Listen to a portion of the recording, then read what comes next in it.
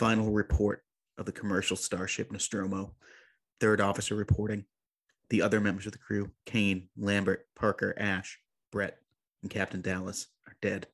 Cargo and ship destroyed. I should reach the frontier in about 6 weeks. With a little luck, the network will pick me up. This is Ripley, last survivor of the greatest movie of all time, signing off. Today on the show, Alien. The greatest movie podcast. It's the greatest movie podcast. It's the greatest movie podcast. It's the greatest movie. Come on and hear me now. Greatest movie podcast. It's the greatest movie podcast. It's the greatest movie podcast. It's the greatest movie. Come on and hear me now. Greatest movie podcast. It's the greatest movie podcast. It's the greatest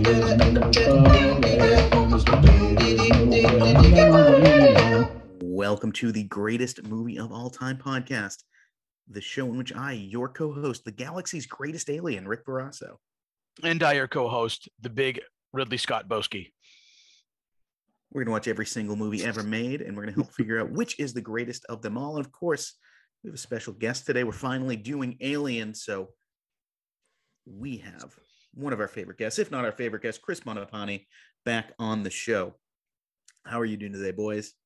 Doing excellent. I don't think Chris is a special guest anymore. I think he just lives here. He's just he's a recurring guest. He's a recurring character on the show. He has like a one of our guest bedrooms is basically he has like a couple of like pieces of clothes that just stay here now. True. Well, I've been camping in Rick's basement for a while. That's true. It's not. He doesn't know though. It's not finished, so good. I mean, you must be very hot down there. Yeah, it's literally camping. It's like a camping trip. I got a tent and everything. There you Excellent. Go. Well, today we are taking a ride home on the Nostromo with Alien.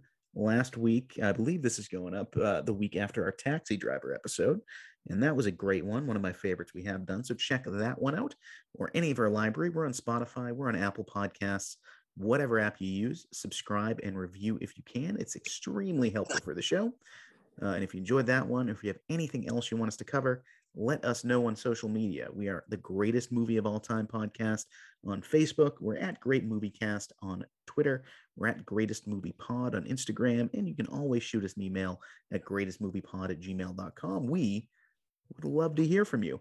And as our old guy who we took a trip to space with, Bruce Wayne, would say, tell your friends about us. But now, in space, no one can hear Rex scream. Alien is a 1979 sci-fi horror film directed by Ridley Scott. It stars Sigourney Weaver as Ripley, Ian Holm as Ash, Tom Skerritt as Dallas, John Hurt as Kane, Veronica Cartwright as Lambert, Harry Dean Stanton as Brett, and Yaphet Kotto as Parker. It made $106.3 million on an $11 million budget.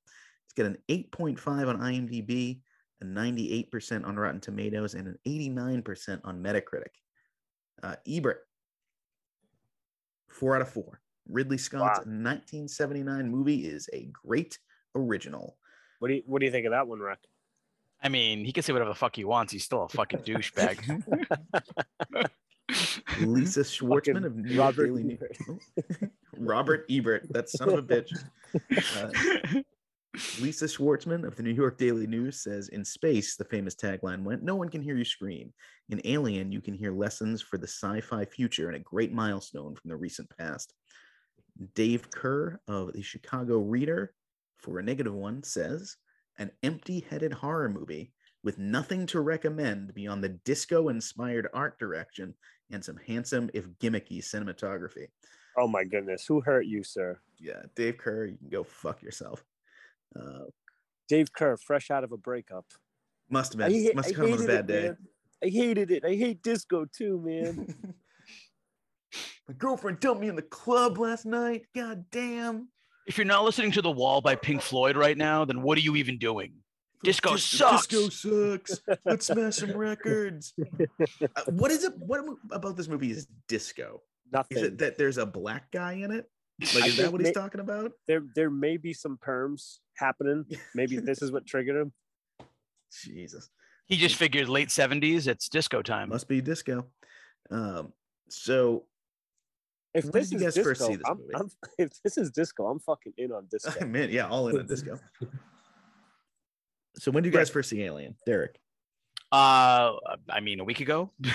Really? Really? First time. Yeah, it was never a movie that I just wanted to see. And it's not because I don't really know the reason why. Things just click with me and some things just don't.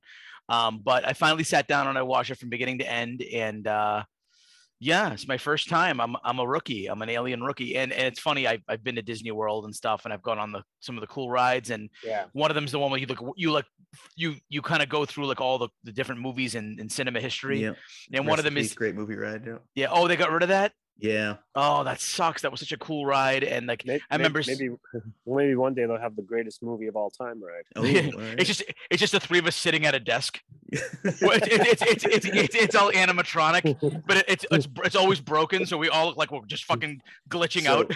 So I will say, before we get it too far, the one Disney World ride that they never built, if I could pick one, was they were going to do a parody of that ride, like right around the corner from it, called the Great Muppet Movie Ride, and it'd be the same movies with just Muppets fucking every scene up. That would have been great. That would have been great, yeah.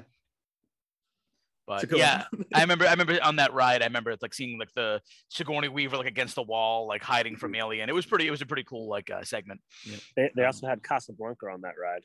They did. What else they had? I'm pretty sure they had the Wizard of Oz. Yeah, Singing in the Rain. Yep. Yeah, they had a bunch of that. They had like a general Western one. I think John Wayne was there. A couple other like there's some like there were specific movies, and there was like some like and then there were like, crime movies. Yeah. Oh yeah, that's right. Yeah, the gangsters. Raiders of the Lost Ark. So I think there were three. Yep. Yeah, there were three greatest movie of all time movies in there.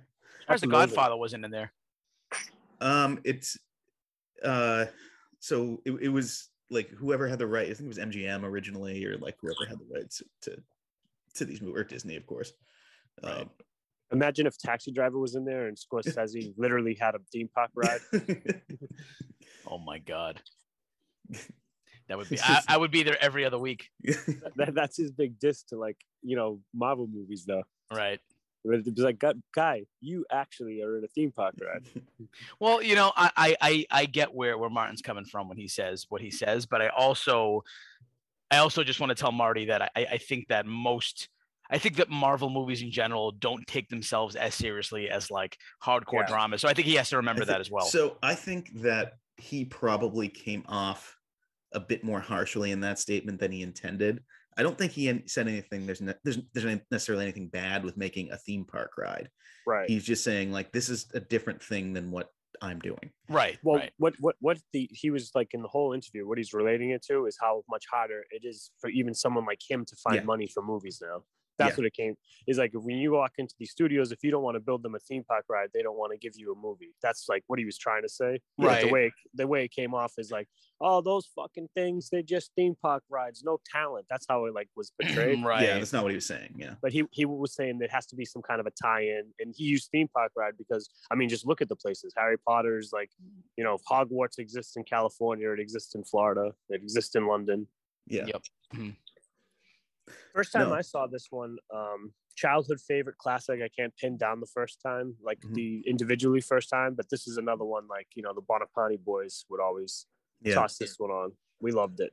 Yeah, I think I was like 12 or 13, which is like perfect age. I was like, I wasn't too young to be completely like messed up by it, and I wasn't completely fucking cynical yet. So I mean, I've always loved this since I've seen it.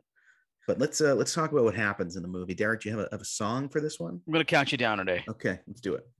All right, here we go. 3, 2, 1, go. Upon waking up from cryosleep, the crew of the Nostromo picks up a signal in deep space. While investigating it, one of them, Kane, is attacked by an alien creature who implants its offspring into him, which later explodes out of his chest in a different form. The monstrous alien then stalks and kills the majority of the crew one by one. It's revealed that Ash, the ship's doctor, is actually an android sent by conglomerate Weyland-Yutani to ensure the return of the alien for unclear purposes. The last survivor, Ripley, is able to blow up the ship and send the creature into the vacuum of space and put herself back in a cryosleep. 30 seconds on the dot. You have, I think you may have perfected the 30-second on the dot. I think so. I mean, it's only taken 100 tries. Yeah. We got it. Yeah. So that's what happens in it. It's a very, listen, I mean, the whole thing is like, you can imagine the pitch for this movie, and it's like, the pitch is it's a haunted house on a spaceship. Yep. Go. Yeah. You know, 10 little Indians. 10 little Indians. Yep. I mean, later it's the thing. It's a haunted house in the Arctic. And that's the first thing I thought of too, was Agatha Christie. Yeah. You know? Yeah. Yep. It's you know, the slasher is just kind of going off in a bit of a different direction to this, obviously, because this has, you know, much more to it than you know, some of the stuff will come out years later. The slasher it relies on gratuitous violence, where this relies on, like, they're not jump scares, but they're developed scares. Yes. Yeah, it's not like you're gonna jump when the alien gets you, but it's like, oh shit, this is where this one goes down. Yeah, what the fuck is this? Yeah, right. You know, but it's got that same kind of spine. It's branches from the same tree, of the Agatha Christie tree. It was Agatha all along. So let's talk about, as we do each episode, our favorite parts about the movie. Chris, what's your number 3 favorite scene? My number 3 favorite scene is when they investigate in the alien ship. This is, you know, the one that's on the planet. This one has so much intrigue. There's so many great set pieces. The design is gorgeous, and the atmosphere is tremendous. And of course, it's like a foreign planet, foreign gases, but just the way like the light shines through the haze. Right. And it's, as investigation scenes, like we've seen them a bunch of times, but we've never really seen one that looked like this. And it's mesmerizing to watch. It legitimizes the whole first act. Like, it sets its world building, visual world building. Yeah, absolutely. This is I think the great part about this movie is like the stuff you don't know. Like, they present you with this and you're like, what the fuck? Yeah. What's the space jockey? And then, you know, mileage may vary as you know, for Prometheus and, you know, Alien Covenant, when they start to answer these questions, and it's like, you do not need to answer these questions. Yeah, you shouldn't. Some questions are just that. Turns out it's Space Jesus. Maybe. Pretty much. Unfortunately, yeah. Derek, what's your number 3 favorite scene? So my number 3, I believe, was the scene where Brett is kind of following the cat around and trying to, you know, get the cat to come back and stuff. And it seems like, as the viewer, you're just waiting for the alien to come out at any second, and it just doesn't. Right. So it's kind of this like very strategic, intense scene by Ridley Scott, where he's building tension and building tension and building tension. And every time the camera kind of pans behind Brett, you're like, here we go. And then the alien's not there. Right. And it happens very, very frequently. And then finally, when it does come, it's not much of a jump scare. Like you said, Chris, there's not like a lot of jump scares, but like, it's like, what the fuck?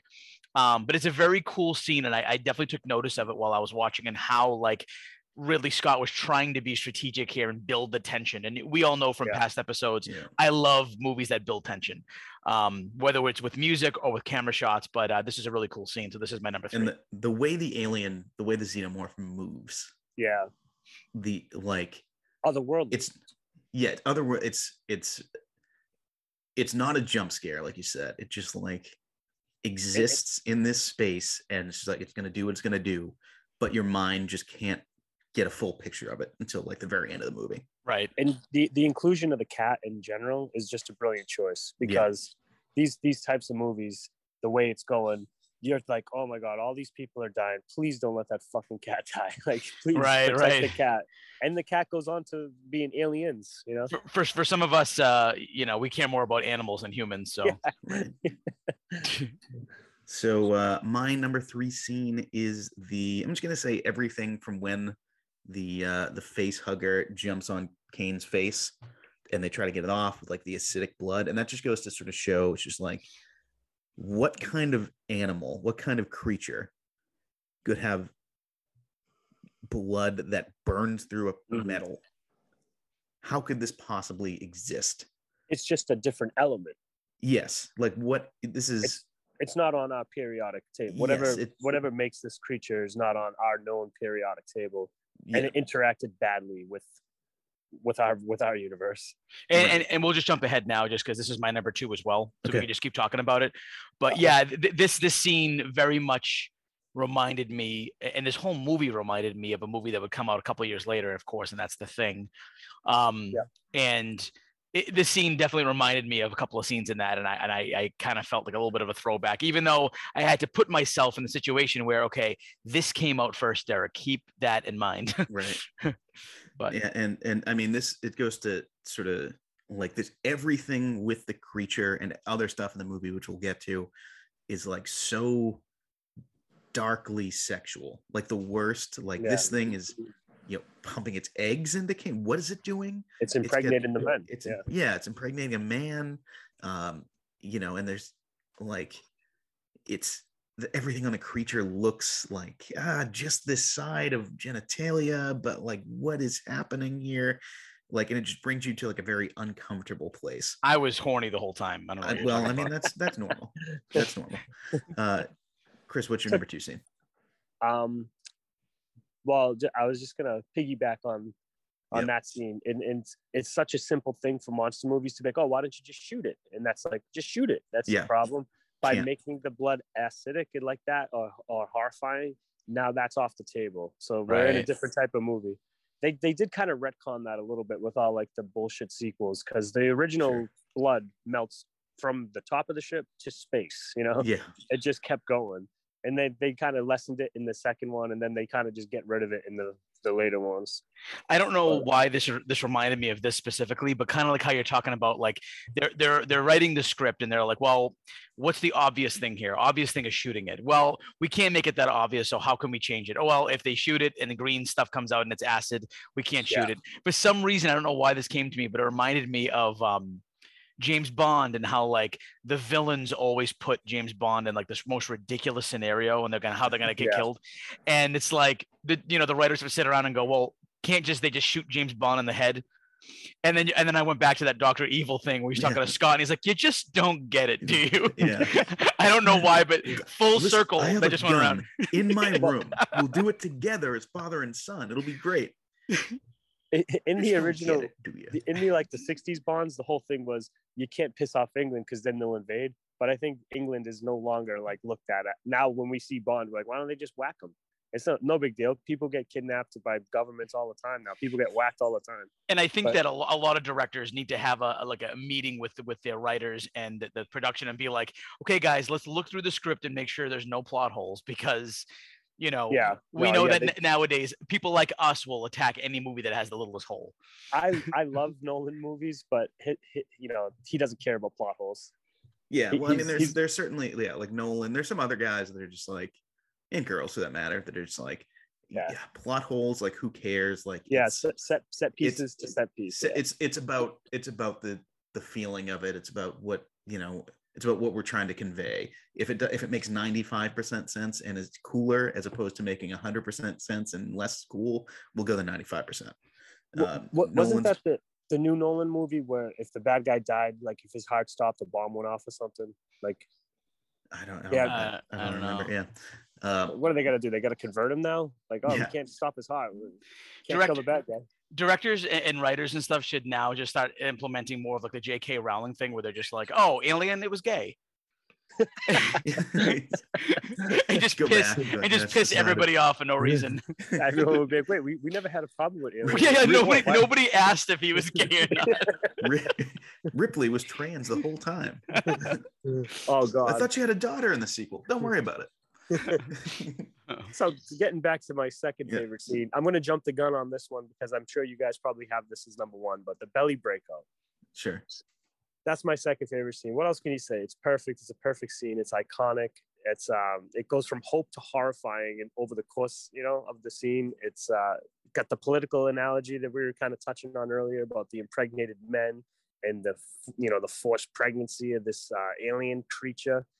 It's working on so many levels. It's so effective. It's well crafted, and it's overall the greatest scene in the movie. It's just that I do have another favorite. Okay. So My number 2 scene is the scene where Ash is revealed to be an android, which comes out of absolutely nowhere. You don't go into this movie being like, well, there's an android in this. Right. You just don't. And the fact that he like bleeds milk, again, super weirdly sexual, looks like semen. And the way he tries to kill, I believe it's Yaphet Kotto's character, where he just like rolls up a magazine and tries to jam it down his throat. It's so weird. Yeah. I didn't make that semen correlation. I'm going to have to rewatch it. Looking for semen, though. Yeah, you are. It's you are. everywhere. Yeah, I love that when he just shoves a fucking rolled up magazine down her throat. And it's like super phallic, like going down his, like another man's throat. Like this movie's so like deeply, weirdly, fucking darkly sexual. Like it just, you know, and it's you know, that's what I love about great horrors. You can say things, you know, if you went and pitched a movie where it's like, we're gonna have a movie where a guy's like made of dicks and he starts like, you know, people bleed semen and start like shoving things down people's throats, you'd be like laughed out of the room. Mm-hmm. But Ridley Scott's like, what if it was an alien? The whole and he starts killing people, and they're like, yeah. He's like, oh my god, you fuckers. But well, for that scene, the scene you're talking about, it was the scariest scene for me as a kid, because the monster was too fucking cool to be afraid of. Yeah, you know, the monster was badass, but when this guy starts doing this shit, and then he's in the pile, like you said, of the milky mess, and he's like still talking in that creepy voice, the way they modified the voice because now he's missing the head, and the way that they designed the organs to look organic but they're mechanical, right? In like the crossover between, it's not like the Terminator who's just a you know, endoskeleton. There's a lot of like biological science going into Ash, and it's just creepy and gross looking. And I wonder, and I think it's retroactively even better, because now when I see Ian Holm, I just think, oh, that's Bilbo. Mm-hmm. Well, I was gonna say, I wonder if Brent Spiner looked at this movie a little bit to get kind of like involved with his character of Data on Star Trek. Maybe he got some influence. Could be from Ian Holm. Oh, definitely. Right. Beta borrows from, I think, this and the other one in Lance Henriksen's ones too. Yeah, that's probably more because he's more like the friendly robot as opposed to Ash, who's just like, even before he's revealed to be an android, he's like super clinical and like straightforward, and you kind of see it where he's like, he's a prick too, and he undermines. This prick Ash has been undermining Ripley, because there's a little bit of this feminist like reaction thing, you know. He doesn't care for her command, he doesn't trust it, and we should say that's kind of a happy accident, because all the characters in this movie were written gender neutral. Like there's nothing like purposely, they were like they did not necessarily plan on casting a woman to play Ripley or a man to play Dallas for that matter, but it just worked out that they found the right people to do it. Oh, it works way better, because the scene at the end when she's in her underwear, that would be awkward if it's a guy in tighty whities, you know. Unless it was Harrison Ford, then nobody would care. Oh my god! Then all of a sudden, this movie got every Oscar there was if Harrison Ford's shirtless in his tighty. And the Academy Award goes to the huge bulge in Harrison Ford's underwear. They changed the Oscar statue to just be the bulge. The bulge.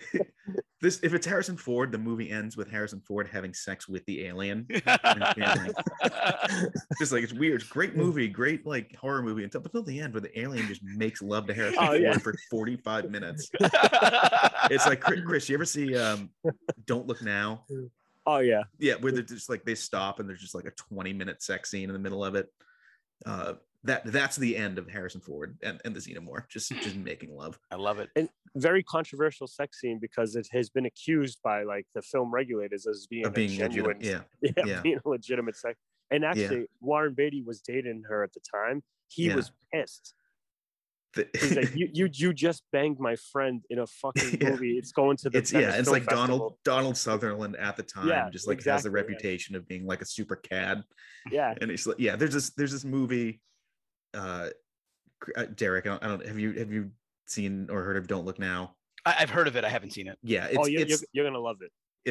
It's a great movie, but there is like literally, I'm not really exaggerating, like an 18 to 20 minute sex scene just in the middle of the wow. with full penetration. Yeah. Oh wow. All right. Well, you guys sold me on it.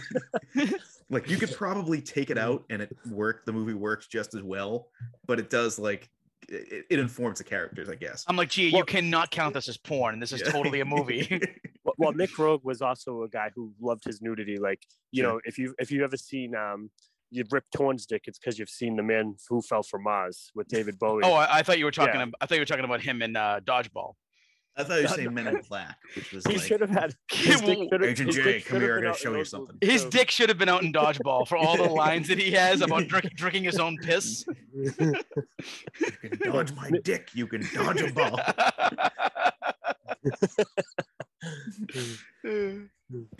That's why they named the other team the Cobras. There's a scene where Justin Long just has to suck him off. I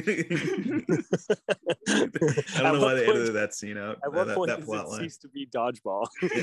Like, oh, you couldn't dodge these balls. Get over here. All right, so Derek, what's your number one scene? I will say preemptively, I should have probably mentioned this before, but when you were saying your favorite, your second favorite scene about the John Hurt stuff, that was all a bit of that was also the stomach stuff for me as well. So that was like part of my number two. His whole death scene. Just wanted to put that out there because that's not my number one. It's my number two. My number one was Ash as well, with the talking head and the robot stuff. Yes. Just did not fucking see it coming, and it was done really, really well. And it's always a pleasure for me to see, like, you know, again, like you said, Ian Holm is Bilbo, but when you watch him in movies like this and you see him in like From Hell, like what a range he has. And he's a very scary actor when he wants to be. And he's very, very talented. And I think that this made me want to go out and see more Ian Holm performances. Yes. And like I said, like I love when movies build tension, but I also love when things come out of nowhere. And you're like, I didn't see it coming and it wasn't cheesy. And that was this scene. Yeah. So I mean, my number one scene is the chest burster scene. You know, I think you talk about like unexpected. You know, this movie, when it starts, obviously, you know, Ripley is one of the iconic movie characters that we have,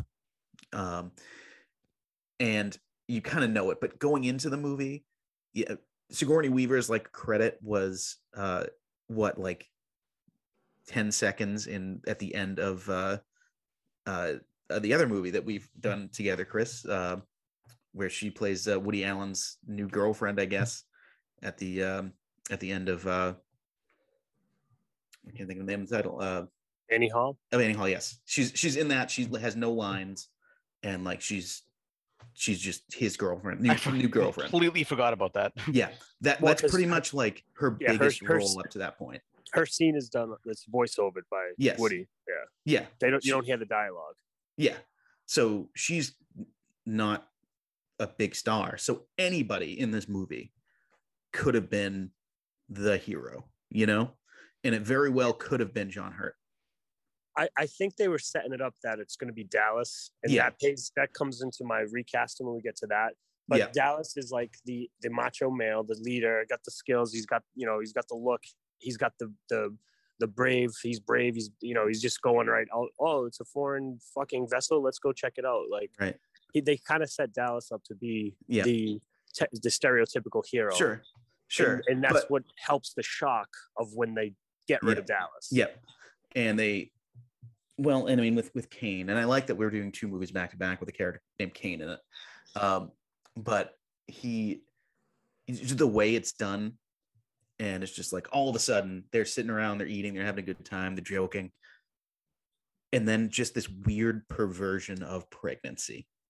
Yeah. It's instant, it's destructive, and it's gross.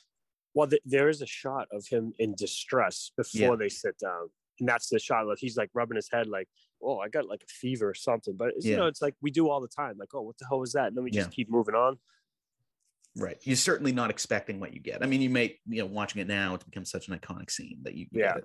And then just the way it's done, where I guess they didn't tell the actors about like just how much blood there would be. Right. So that, that and everything that was does tightly clean. That's great though. Shirts, I actually love when directors like don't tell actors certain things just to get that full reaction out of them. Yeah. It can sometimes be a little bit of a mess, like in, Leonardo DiCaprio, like wiping the blood on, you know what I mean?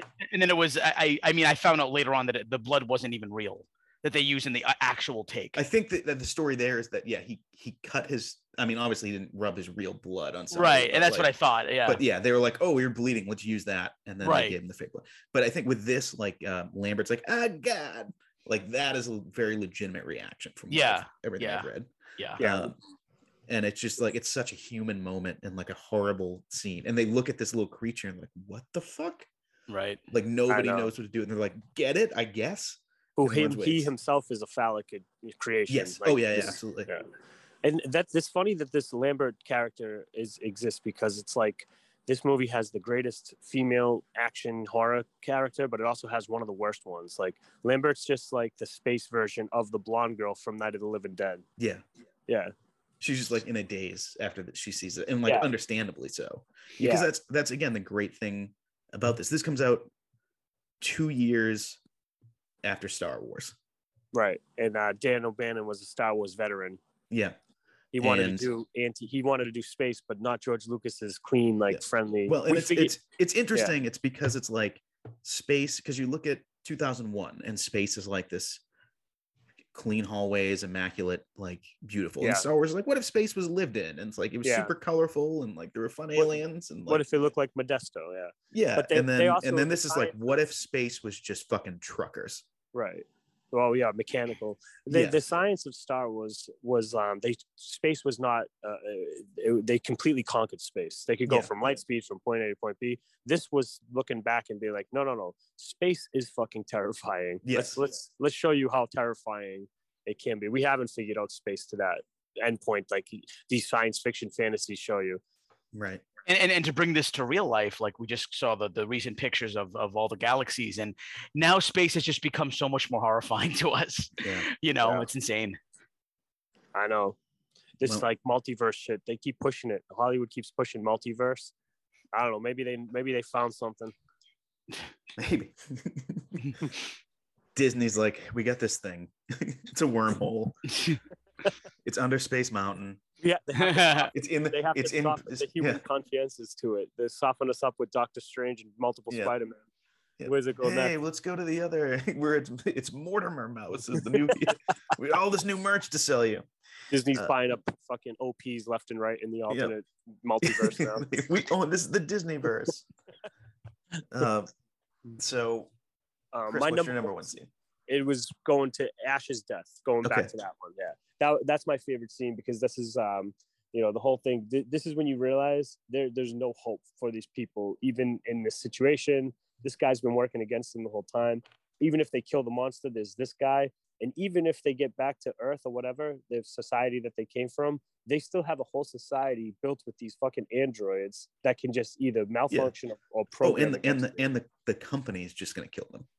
Yeah, and that's the thing we haven't really mentioned is like how fucking staunchly anti-capitalist this movie is. Oh yeah, big time. And the company's just going to sterilize them. I mean, you see it in the sequel; they touch on it a little bit, but the androids are still in this universe, and one day, like the Terminator, they'll probably be the inheritors of this world after the aliens run through everybody. Well, what's great about the sequel? I mean, the sequel is like, this is late 70s. This is like new Hollywood era. This is the new Hollywood horror movie, kind of, the new Hollywood sci-fi.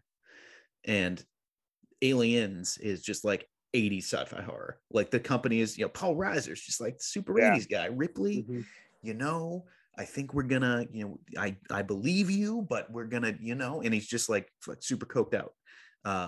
And like that was what villainous capitalism looked like in the 80s, whereas this is like, so dark and twisted that it's like these companies are doing shit that you won't even believe. Like you can't even comprehend the evil that they are. And Ash is like the physical embodiment of. All right, so that's our favorite parts. Do you have anything else we want to touch on? Any other scenes?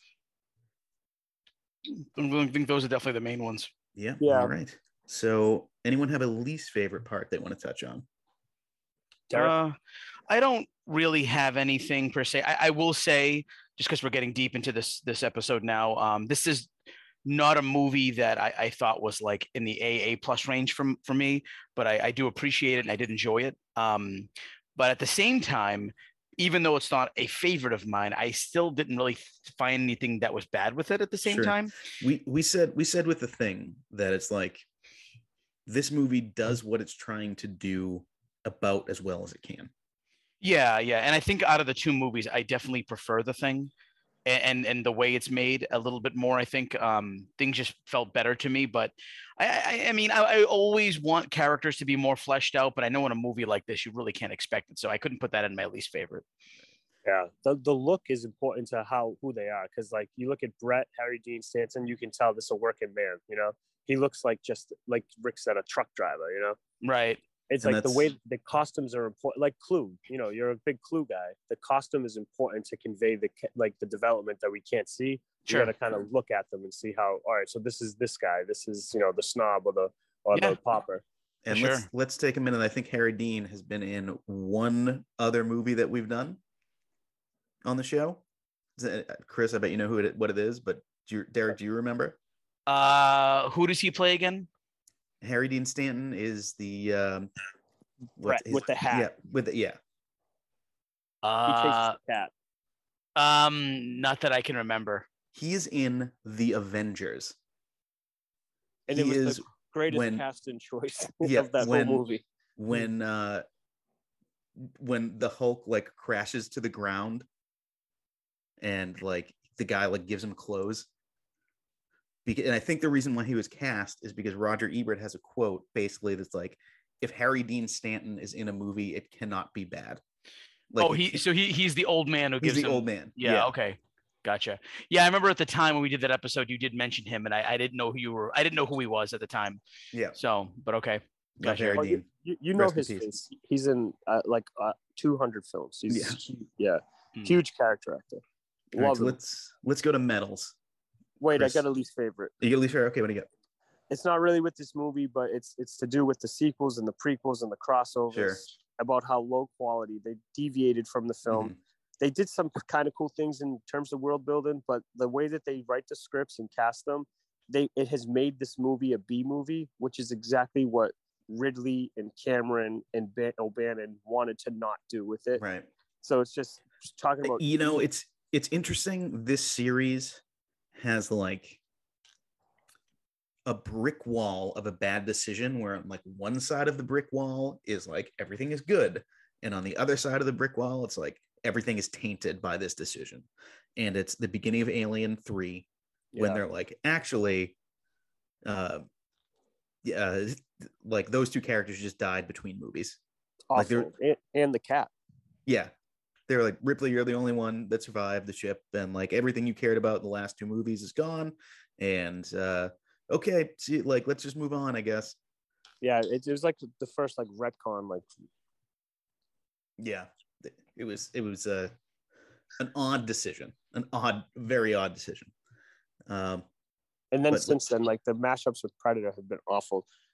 Sorry, Angelo, if you're listening. Yeah, no, it's. Again, a very bizarre, like difficult concept to screw up.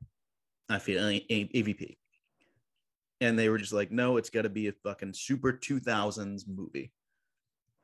You know, it was that's a movie. It's a bad movie, but it actually would be a good episode because we'd spend so much time. Like, how do they mess this up so much? Yeah. So let's. We ready to go to the medals? Yes. All right, Chris, who's your bronze? You guys are going to beat me up for this one. Okay. Ridley Scott's bronze. Okay. All right. The directing is masterful. It's intriguing. It's convincing. It's brilliant. Every choice is a good choice, or a lot of them are great choices. It's one of the greatest American films overall, not even just for the genre. Sure. But for this situation, I'm only having him in at bronze.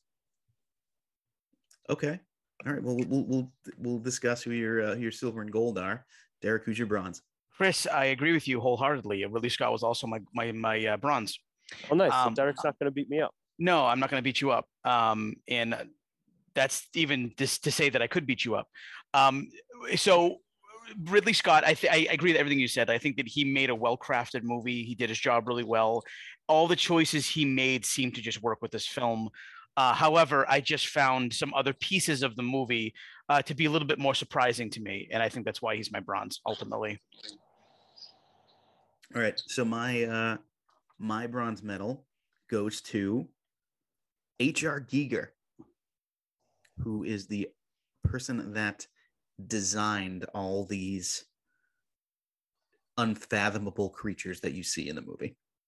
It's almost like his own personal art style. Yes. Mm-hmm. Like they took his style and they brought it to life. And there's certain times in this show that we've gone like nobody else could make this happen.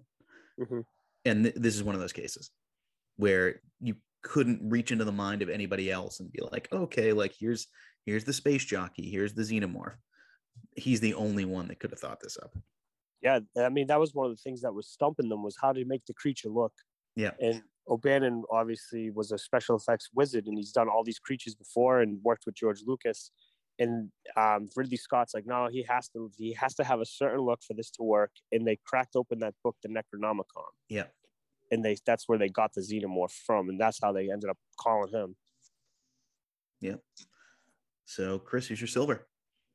Sigourney Weaver, Ripley, one of the greatest characters in all the movies, and she just does a tremendous job bringing her to life. Even with the bad scripts of the later sequels, she's still just tremendous to watch in this role. She beats the alien because she's crafty. She's not a tough guy. She's just innovative. She's brilliant, and her resourcefulness, which, some say the resourcefulness is the genius of the human race. Well, when it comes down to this species versus this species, it's her resourcefulness that the humans in this first chapter win. And if there were more characters like Ripley, just across this universe, then the humanity would be in good shape. But the outcome is grim because we see that Ripley's like she's not the average. She is. Yes, and I'll jump in here because Sigourney Weaver is my silver as well. So what works, I think, about Ripley in this movie, especially, is that she is not sexualized in any way. She's in her underwear at the end, but I don't think it's like it conveys vulnerability, I think, as opposed to like sexualization. Yeah, she's naked. She's stripped down. Yes. But this movie is so much a perversion of birth and and sex, whereas like your main character is like not sexualized in that way, whereas the sequel is so much about it's a perversion of motherhood, right? That's the next step. You have like the alien queen, you have Ripley sort of taking Newt under her wing, and like this. So, but this version of Ripley just doesn't necessarily transfer, but she's so good in both versions. Absolutely. I mean, the second one, they expand. That's what a good sequel does. It expands upon what worked. Right. A bad sequel retcons and rewrites and tries to change it. Alien 3, yes. Yeah, exactly. But we can keep talking about it too. Okay. Just I want to jump in. She's also my silver. Right. So I just wanted to just put that in there. And I think that the one thing that I was wondering about, and usually with roles like this, where it's kind of straight up action, a lead character who's just trying to survive, I'm always wondering if could another actress or actor at the time play this just as well. That's always my question. And that, with Taxi Driver, we talked about how it's tough to recast De Niro in that role because it's so dynamic. Right. And Travis Bickle is a very, very deep character, whereas this one isn't as deep. But something about Sigourney Weaver and the way she goes about acting, she just makes it kind of like a little bit above what it was from the script. If that makes sense, it's the face, it's the voice. Yep. And the script doesn't have those stage direction. That's all the actress. Right. That's her figuring out how she's going to sound and how she's going to look. Like the whole scene where things start to go wrong, where she knows that there's something, where she becomes in command and she knows that something's going wrong worse than it should be. And it's, the fucking robot sabotaging her. there's the scene, there's the face of suspicion until ultimately she blows up and she says, I am in command right now. You need to get in line behind me. And again, so much of this movie works more as time goes on because, you know, you look at it and it's like, of course, these fucking dudes are not listening to this competent woman. You know, like it's the like happy accidents of this casting just continue.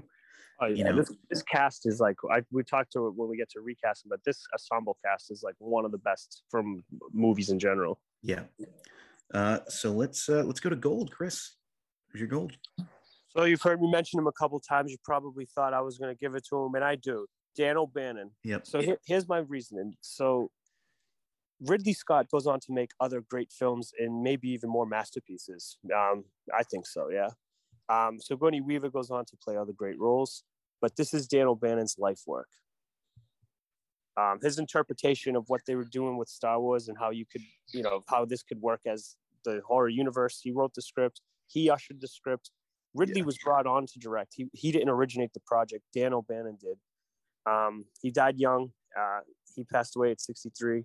But it was the Crohn's disease that he suffered with that inspired the chest bursting scene. Yeah. And that's just so great. Like, you read great works and you think like, wow, we'll never get into the writer's head to know what originated this, you know?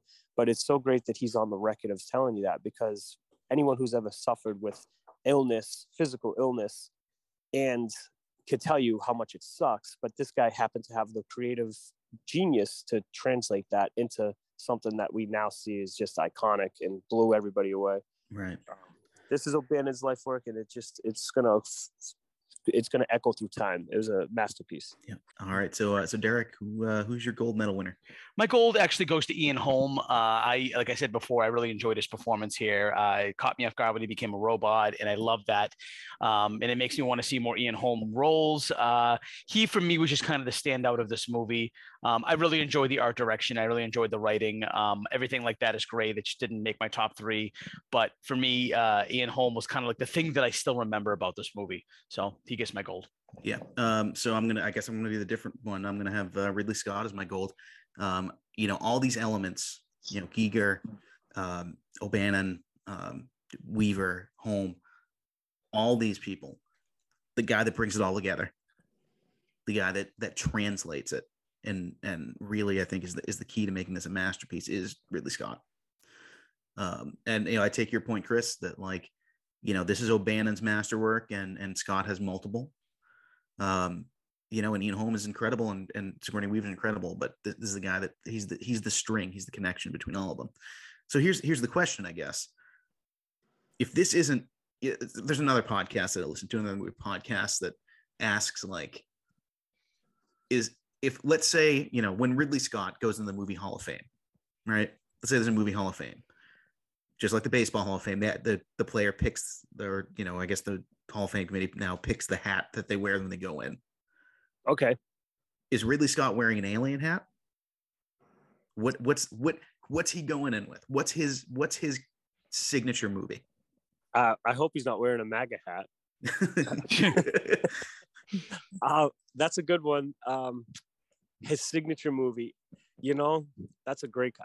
Because we know Ridley Scott's a masterpiece maker. He makes such different, like, compare this to Blade Runner, to Gladiator, you know, to I don't know, Thelma and Louise. Like, I think you have to give him Blade Runner, though. I think I might lean that. I don't know. I think this Blade Runner, Gladiator are neck and neck and neck. I think this is a flawless movie, but I think Blade Runner just edges it out in terms of like human curiosity, and it might just have everything to do with running time, and it's in a different genre.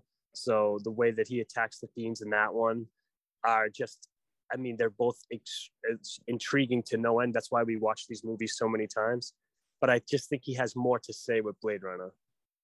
Well, I'll say when you Google Ridley Scott, Alien comes up first.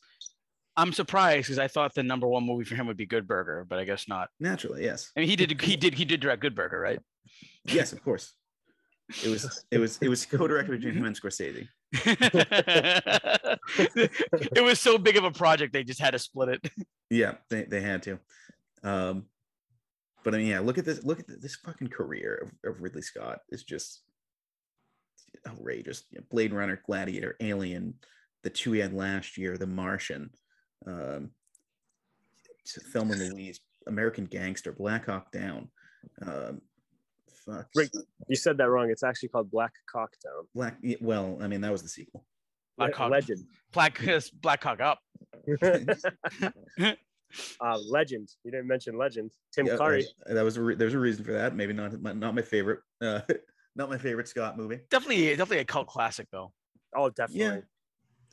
Yeah. If for anything, it's for the images of Tim Curry as Satan or darkness or whatever. I mean, that's the movie. Is him. The makeup is by far the best part of that movie. Yeah, for sure. So let's go to recasting. So I have Ripley, I've got Ash, I've got Dallas, I've got Kane, and I've got Lambert. Exact same for me. Okay. I have them all. I don't have Lambert. I got Parker and Brett. Okay, so let's who's your Parker? Oh, so this is a great role, and that's a great actor, and he does a great job with it, and he's really non-comparable to like today's crop of actors. Yeah. But I would put a filmmaker in that role, a director who does some acting. Ryan Coogler. Okay. I can just see him with that look that he has on his face, like, goddamn, another day of this bullshit type look. Yeah. And now you're putting him into this role where he has to knock the android head off. Ryan Coogler, director of Black Panther. Yep. And who's your Brett? Oh, I'm a big Harry Dean guy, and I love this character of Brett. Yeah, I would not dare replace Harry Dean. Yeah. So I'm not trying to replace Harry Dean. I'm just paying homage to the character itself. And I think an interesting guy for the work would be like this working class guy, utility dude who's like not into it. Pete Davidson. Interesting. Okay. I don't know if you've seen much of Pete Davidson, but he is a funny guy. Yeah. He actually, the more I see him, his impressions and things are really, really good. And his comedy is good too. So I think he's versatile enough to pull this one off. Yeah, he can pull it off. Throw him in the uniform and just give him the fuck this shit attitude, and then do him the scene with the cat. I think it works. Right. So, Derek, who's your Lambert? My Lambert. So I was trying to find a female actress who I haven't used yet. I don't think I've used her yet, but just somebody who can play that kind of like not ditzy, but just kind of annoyed, always like girl. And I don't know why, but she came to my mind. But Isla Fisher. Okay. I just picture her being like the one who you're like, oh, she's attractive, and she's just how did she get there? How did she get this job? You know what I mean? Like that type of thing. So I went with her. So you'll see with my casting, I went with like the idea that any one of these characters, any one of these actors could be the main character in a horror movie, and it would work. Mm-hmm. So my Lambert, I gave to an actress who I've seen in quite a few things. She's most recently in X, the great slasher movie that just came out by Ty West. Great, you said great. Yeah, I really liked X. Okay. And that would be Mia Goth. Would be my Lambert. I like Mia Goth. Yeah. Wait, I'm gonna Google this one. Can't say X was great for me, but I did enjoy her performance. Oh yeah, she got a good look. Yep. Really good look. Mrs. Shia LaBeouf herself, Mia Goth. Is she Shia LaBeouf's wife? She's there. They're having a baby. At least. Oh boy. A little Shia. I hope they keep the last for the baby. They keep the Goth last name. That's I mean can't fuck with that. So Chris, who is your Kane? Oh, did you not have a Lambert? I didn't do Lambert. Okay, gotcha. I wasn't crazy about that character, but okay. For Kane, I feel like this needs to be somebody like we all know it's coming. The chest burst is coming. Kane is pregnant. I feel like it should be somebody who is going to be shocking to see that happen to like, it's our to try to capture some of that original shock from the first time the scene happened, and that's why I went with Paul Rudd. Oh, see, that's too painful. You're hurting me, Chris. Yeah, I think it works, guys. Picture Paul Rudd on the table with the whole thing. I went with somebody similar into that idea. Not as pretty as Paul Rudd, but Okay. I went with Martin Freeman. Somebody the other Bilbo. Yeah, Bilbo. More Bilbo. Somebody who I don't want to see ripped apart. You know. Yeah, I like it. Yep. So similar, like again, I went with the guy who, like, in another universe, in the Disneyverse, might be the main character of this movie. Dev Patel is Kane. Okay. Well, I like that too. Yeah. A shocker of a death. Without me looking, is that the Green Knight guy? Yes. Okay, just making sure. All right, Chris, who is your Dallas? We talked about how Dallas is pretty much a fake out. He's Yep. supposed to be the hero, saves the day, and he ends up being the thing that she has to burn because he's been mutated beyond comprehension. I think Chris Evans as Dallas would just knock it out of the park. He's got the leadership, the toughness, and then the big surprise when he goes into the tunnel. And you're like, what did they, to the new generation? Did they just kill Captain America? Yeah. Derek? I went with an actor who I've been using a lot lately just because I just saw him in West Side Story, and I think he's going to be a fantastic actor going forward. And that's the actor who played Riff, Michael Feist. Same thing. I feel like he's going to be that great lead actor in movies, or the hero, or the guy that you look up to. And then unfortunately, halfway through, he's dead, and you're like, what the fuck? Yeah. I went with a guy who similar, could be the main character in another movie. I find him very likable, and that is Joel Edgerton. Oh, Joel popped into the old noggin too, but did he? Yeah, but I was like, make him sexier. Evans. Oh yeah, Evans is sexy. Because when he's strung up in the nest, he's gonna be shirtless. Yeah. I just want to see more Knives Out Chris Evans type roles. You know, I want to see him just go over the top. He's at the point now where it's up to him to just start striding, because he's established everything as an actor. Like, he's hit all the points in an actor's career. Now it's up to him to take the wacky challenging parts. Exactly. Right? Yep. So let's go to Ash. Chris, who is your Ash? Oh, Ash is such a great character, and he was so good in this movie as an actor. So I want to just try to keep up with that. So I picked a guy who has recently transitioned from leading man stuff to more character work. And I love seeing him tackle roles, and his character work, it might be better than his leading role work, is Tom Hanks. Interesting. How creepy could Tom Hanks play this role with all the roboticness and like the deadpan face and undermining Ripley? And then, this is America's uncle, Tom Hanks. And then you put him in this role. Uncle Tom.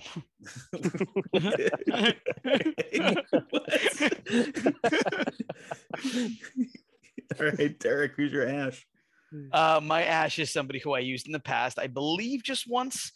He was, in fact, my Hannibal Lecter, and that is Michael Emerson. Yeah. He's obviously known for the show Lost, where he plays Benjamin Linus. I mean, I totally see him in this role. There's just no other way to say it. So I went with someone from the British Isles. As Ian Holm is, I went with a guy who played famously a role that is extremely likable, and also played a role that is incredibly detestable. So he can pull off both sides of the character of Ash, and that is David Tennant as Ash. Like it. He's obviously in Doctor Who. He can be very affable and fun, and then as the Purple Man in Jessica Jones. Barty Crouch Jr. in The Goblet of Fire. Yep. Just and one creepy. of the creepy can do creepy, can do likable, can straddle that line, and that's why he's my Ash. Have you watched all of Doctor Who, Rick? I've watched all of the new everything since the reboot of it. Yeah. All right. Yeah, because that's a lot to watch. I mean, you can't go back. I'm not going back to the 60s, but I'm going back to the early 2000s when Chris Eccleston took over. I know you got a super high nerd IQ, so I wouldn't have put it past you. I've watched a few of those. It's tough to go back to. Yeah, I agree. So Ripley. There's a big one. Chris, it's a big one. Who do you have? Well, originally when we were going to do this episode, I was going to do Lupita, but you used her last week. I did use her, yeah. What do you think? What do you think of Lupita in Taxi Driver? I love it. I love her. I think she needs more scripts, definitely, on her desk. So there's two verses now. There's the Lupita, then you used her in Taxi Driver. So I would say if you're going to recast it now, I would go Elizabeth Olsen. Yeah. Okay. Absolutely. Derek, who do you have? Yeah, I went with I kind of just consider her to be like an underdog actress because I've seen her in things, and every time I've seen her, I just go, I like her, and I don't know why.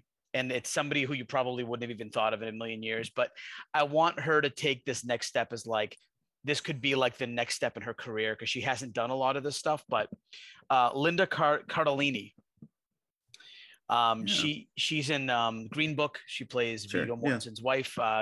Funny enough, she's actually in Good Burger, which I didn't even that was a coincidence.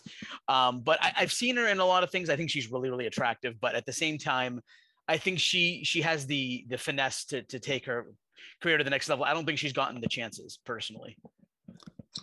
So I had two actresses I was going back and forth with, and initially I thought Kristen Stewart. I think she'd be very good for the role, but I think I'm going with Zoe Kravitz for this. Makes sense. Yeah. She can do the action. She can, she has you see her in the Batman, she has the acting chops to do this role. So that's what I'm going with. Nice. Anybody have any miscellaneous that they want to talk about with this? I don't really have a whole lot, and I purposefully left it off because I feel like you guys know the movie a lot more than I do. That you could probably come up with some better facts than I would. Oh, I think we hit a lot of facts. We did. Through. Yeah. Chris, so I don't have anything else? No. I don't have anything specific. I have one more. It's one more casting. Okay. This is a surprise one, so I didn't tell you about it. Let me guess. Danny Glover plays Alien. Oh, that would be fantastic. He's just too old for this shit. I was thinking you bring back Sigourney as the voice of Mother. Yeah. Nice. Well, she was in Cabin in the Woods as she was she does a lot of those roles. She was in something else as like a voice of computer or something like that. I feel. Yeah. Like. Oh, Money? Sure. That's that's. Oh, no, you know what she was? No, it was Wall-E. She was the voice of the computer in Wall-E. Oh, yeah. So if you're gonna do a reboot of Alien, you got to have her include her in some way. So yeah, it's just as an Easter egg for the fans. Absolutely. Exactly. Yeah, exactly. So, what are we eating with this? Let's start with what are we eating with this movie? Milk, absolutely. Milk, just drinking milk. We're gonna eat some milk. Did it make you thirsty when you? I was literally chugging a gallon of milk during that scene. And Chris, you had a special category here. What are we buying? What are we collecting with this movie? What are we collecting? All right. So I guess you would have to buy a collection as well, but you'd have to buy the food too, right? Sure. What are we consuming with this? Yeah. So I like the original Toy Biz line of action figures. If you guys can remember, in the early '90s. They started making toys for like Terminator. I think we touched up on it. Yeah. Predator, Alien, Star Wars. All these older movies got action figures for our generation. I'd be shocked if there wasn't like a super detailed fucking like McFarlane xenomorph. Oh no, there is, and that's the second piece. They have a NECA Alien action figure. It's very suitable for the shelf. He's in the big box, clamshell packaging where you can pop open the poster and you see the xenomorph. Beautiful. So either of those choices make a good addition to your collection if you are an Alien fan. All right, excellent. So let's talk the Oscars. So this came out in 1979. Doesn't look like to have any technical. Yep, it wins Best Visual Effects. Nominated for Art Direction.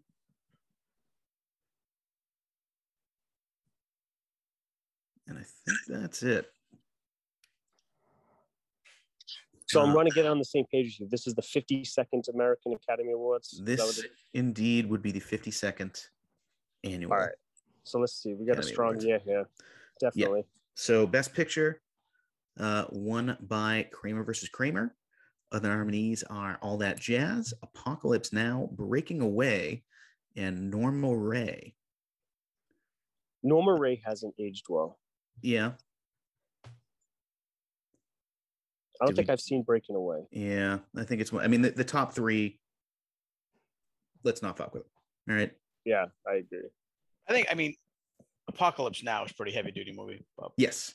It should have like won. I said, yep, Kramer versus Kramer, all that jazz. Apocalypse Now, not touching them. Those are Best Picture nominees. Right. Should have won. Apocalypse Now. I'd say that, yeah. Over Alien? I think Alien's in there. And I can't throw away Breaking Away because I haven't seen it. Maybe it's been a while. I throw Norma Ray out. No offense, Norma. Yep. Fun movie, but sorry, Sally. Best Director. Similar here. Robert Benton for Kramer versus Kramer wins. Bob Fosse for All That Jazz. Coppola for Apocalypse Now. Peter Yates for Breaking Away. The difference is it's Edouard Molinaro for La Cage aux Folles. I believe it's how I pronounce it. I think Ridley did a great job, but the birdcage. That's what that it translates to, the birdcage. Yeah, that makes sense. Yeah, so it was later adapted into the birdcage. No, I was just going to say that I think that Ridley Scott did a very good job. I just don't know. I guess because I haven't seen most of these movies, I really can't make a good decision. But I'm fine either way with him being in there or not being in there. I think that Kramer versus Kramer is a great film. It definitely didn't age as well as some of these other ones. Like, the fact that Coppola or Fosse did not win this year is out fucking outrageous. I don't even think Robert Benton's directed in Kramer versus Kramer is worthy of give him a nomination, sure. Yeah. But I mean, Kramer versus Kramer is carried by the acting, I feel like. I feel like this was Fosse's year, and they just probably didn't understand his movie. Yeah. And I'd be okay with either Fosse or Coppola. As far as, I think I really think that that Scott deserves nomination here. I do too. It's a masterpiece. Yeah. It's more genre. It's a genre movie, which a lot of these aren't. And, Breaking Away it's a coming of age thing. So toss out Breaking Away and put in Ridley Scott. See you later. Breaking Away. You're breaking away from this category. Chris, you saw The Offer, right? I loved it. Do you now when you think of when I think of Francis Ford Coppola, I just can't stop thinking of Dan Fogler. Like that's who I picture now as Francis Ford Coppola. He did such a good job. Such a fucking good job as it was like I thought that was him. It was nuts. Matthew Good as wow. Amazing. I actually used Matthew Good in my Wonka episode. I'm excited to talk about that recasting. Robert Evans, like when you start doing New Hollywood, his name comes up a lot. So I've seen his in interviews, documentaries. He's always been peripheral. I'm obviously a Godfather fan. His character has always been in my peripheral, but seeing him come to life, and Matthew Good, the guy who did it, unbelievable, night and day versus who this guy is, the way he dressed up to play that role. I never heard of Matthew Good before this, and now I feel like I'm hoping to see him in everything. So Matthew Good, he was in the Watchmen movie. He's seen him pop up in a bunch of stuff. Hamilton. Yeah, he was like before the Watchmen, he was just like rom-coms and stuff. Yeah. Gotcha. He's just a guy now that like I want to see his name in more things because he was so good as Bob Evans. He was phenomenal. Yeah. Rick, you got to see it. I will listen. I'm gonna be on paternity leave coming up soon, so I will have a lot of time on my hands to watch stuff and not really absorb it as well as I should, but I'll be able to catch up on stuff. So if we look next, I mean, nobody really for Best Actor. No. Best Actress. Put her in. Okay. Do you think her character is fleshed out enough that she deserves a nom? That's just my question. Well, we'll talk. Well, it's got to be in, compared to the competition at the time. So Sally Field wins. This is the famous "You Like Me, You Really Like Me" speech, I believe. Yep. Wins as Norma Ray in Norma Ray. Other nominees are Jill Clayburgh in Starting Over, Jane Fonda in The China Syndrome, Marsha Mason in Chapter 2, and Bette Midler in The Rose. Well, Bette Midler's staying. Yeah. I don't know which one is The China Syndrome. Which one is that? Because I've seen all those old Fonda movies, but I'm not sure which one that is. Jane Fonda, Jack Lemmon, Michael Douglas, Television report. Oh, it's a nuclear power plant safety cover-up movie. All right, I'm taking her out. No Okay. offense, Janie. I love Fonda's you. out. And I'm putting Ripley in. What do you Fonda's guys think? out. Weaver's in. All right. All right. Best supporting actor. Maybe do we want to think about Ian Holm for this? Depends who's nominated. Melvin Douglas wins for Being There. Robert Duvall, who should have won for Apocalypse Now. Frederick Forrest in The Rose. Justin Henry in Kramer versus Kramer. And Mickey Rooney in The Black Stallion. Which is Mickey Rooney getting a late nom. Thanks. Yep. Thanks for coming. Enjoy your old man nomination, Mick. He scored a lot of women that his looks would make you think he probably couldn't score. It's amazing how much better a man looks with millions of dollars in his pocket. That's crazy. Yeah. Well, let me ask you this: have you seen a lot of those early Mickey Rooney, Judy Garland movies? Yeah, of course. There used to be Yeah, G is a huge Judy Garland fan, so we watched a lot together. And I will say, watching Mickey Rooney play piano and then go over and play drums and then do all these backflips over couches and sing, I'm like, there really isn't anybody like Mickey Rooney nowadays. So I think I think that's also his attraction, is how fucking talented he was. Yeah, he was a showman for sure. I would say from this category, Justin Henry's 8 years old, and he wasn't that good in that movie. Jesus. So toss we're gonna see you on the stage. So yeah. Let me see, how old is he now? So now he's 51. The Curse of Michael Caine. Oh my gosh. Let's quickly run through some 79 movies that we have not discussed here, that have not come up in the Oscars. Amityville Horror, Mad Max, The Warriors, which we obviously had an episode about, The Brood, which is too weird to be nominated, but phenomenal. Escape from Alcatraz, Rocky II, The Jerk, Phantasm, Star Trek: The Motion Picture. Let's see, Manhattan. No. It's definitely on the verge of the 80s with all these horror movies. Yeah. I know that the original Rocky gets all the fame, but Rocky II is also a very, very good movie. There's parts of Rocky II that it goes into melodrama that doesn't work for me, but it's a lot of good stuff in there. Does Joe Spinell come back for Rocky II, Derek? He does, yeah. He that's his last Rocky movie, unfortunately. Rocky gets too rich. You're my expert on all things Joe Spinell. Rocky Balboa gets too famous and rich to have that type of guy in his life in Rocky III. Yeah, but then he gets the robot too. Happy birthday, Polly. I showed Gia. Me and Gia watched all 6 Rocky movies except for the Creed ones. We watched all 6 in a row, and Gia for fucking 3 days straight would walk by me and just go, "Happy birthday, Polly," nonstop. She's like, that was her favorite moment of all 6 movies. And then we went back and we watched Family Guy, and we had to go watch all the Rocky things that they do in that show. Oh my god. You got to get to those Creeds. That's some of his finest work. We're gonna get to them. I've seen them, but I just took a break. Now we're gonna go watch them. I think so. I guess if you watch 6 in a row, you got to take a little breather. Yeah. It was over the course of 3 days, but still, we were rockied out. Yeah. That's 2 Rocky movies a day. All right, Rick. Sorry, you go on. That's all right. We got also this year we've got Manhattan, we've got Life of Brian, we've got The Castle of Cagliostro, which is the first Miyazaki movie. Nice. Let's see what else. When a Stranger Calls. That I'd make an argument for Carol Kane to be looked at for that movie, because she's incredible in that. The Muppet Movie. What else?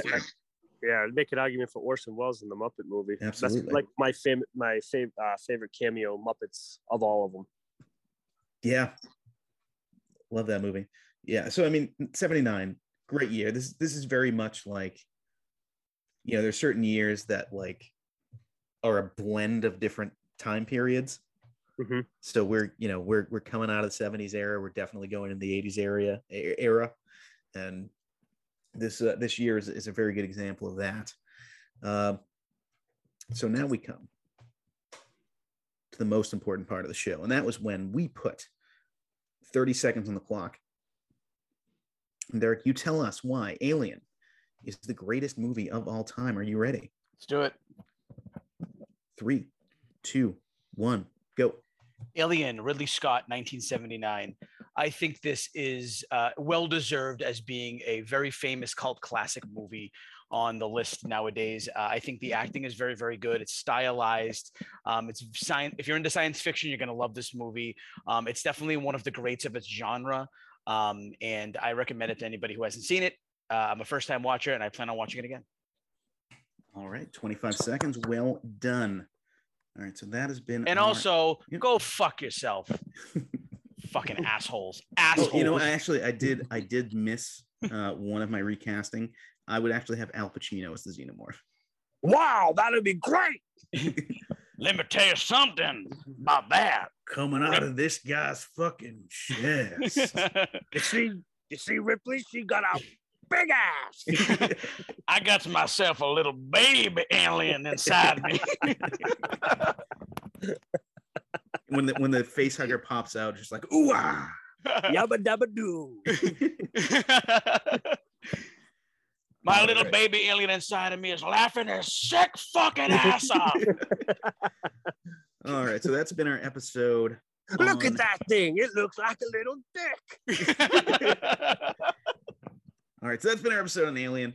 Hope you enjoyed it. Next time, you know, I'm not exactly sure what order these episodes are coming out in, but we've got Citizen Kane, we've got Princess Bride, we've got Willy Wonka and the Chocolate Factory, and we've got School of Rock coming up. Yes, we do. And Rick, do not forget the episode you do not want to miss, and that is the season 2 finale of this show. Absolutely. It's the end of an era, and we'll probably get to that at some point soon, but it is not to be missed. Let's cover that now. I wanted to do that while we had a bit of time left. All right, let's do it. I've mentioned a couple of times, I do have a baby on the way. As a result of that, I do need to take a step back from the show. Probably not going to be on for a while. After that, I will be back, but probably not weekly. Probably, once every few weeks, I'll be popping up. So I'm not leaving you forever. I know I've talked a bit about Derek, what he has planned for the show, and it's going to be really fun. And I'm going to be listening every week. So I hope you can continue to do that as well. We're going to have some guest hosts, I think, and I think it'll be a really good time. Yep, and keep in mind, I mean, I will be taking over the play-by-play from Rick, so go easy on me. But it'll be a lot of fun. Rick will be back to do sporadic episodes, but we're going to have so many guests and so many different voices on so many different movies that we haven't talked about yet. So stay tuned. Absolutely. Season 3 sounds exciting. Season 3. Yep, and I'm sure Chris will be on quite a bit as well. Yes. I've already got my stake. I'm not going to no spoilers, but I'm staked. Yep. All right. So that's been our episode on Alien. We have some great stuff coming up. Season finale is going to be incredible. I know we've got, I know my list, my top, and of course, if you don't know, the season finale is when we take a look back at the previous 50 movies we've done and we count them down. We have votes from some of our previous guests, Chris included, as well as our two co-hosts. Easy for me to say, as well as our two co-hosts. So I know my list is shaping up, and can't wait to count down. And the invite's open. If any of you guests that have already been on want to come to my apartment to film this episode, we would love it. I'm looking at you, Anthony. I'm looking at you. He said he's in. He's. Right. I talked a little bit about him with his list. And we might have to hit stop in the recording during that just so we can have at least 3 rounds of a boxing match. I wonder if Anthony's coming for shock value. Like, is he going to come? Is his number one movie going to be, I have Wild Wild West? Hey, Chris, we wouldn't mind. Anthony, I know you're trolling, but I agree. Don't pull our fucking legs here. Yeah, no, I'm very interested to see everybody else's list. So this should be very fun. So can't wait for that one. Join us next week. I, as always, have been your beloved co-host, bursting out of your chest, Rick Barrasso. And I have been your absolutely least favorite co-host, the fucking scumbag himself, Rick, the Big Dick Boski. And I have been your special guest, Chris, the Xenomaniac. Buonopane. Let me tell you something, brother. I'm the Xenomaniac. All right. Well, keep watching, everyone.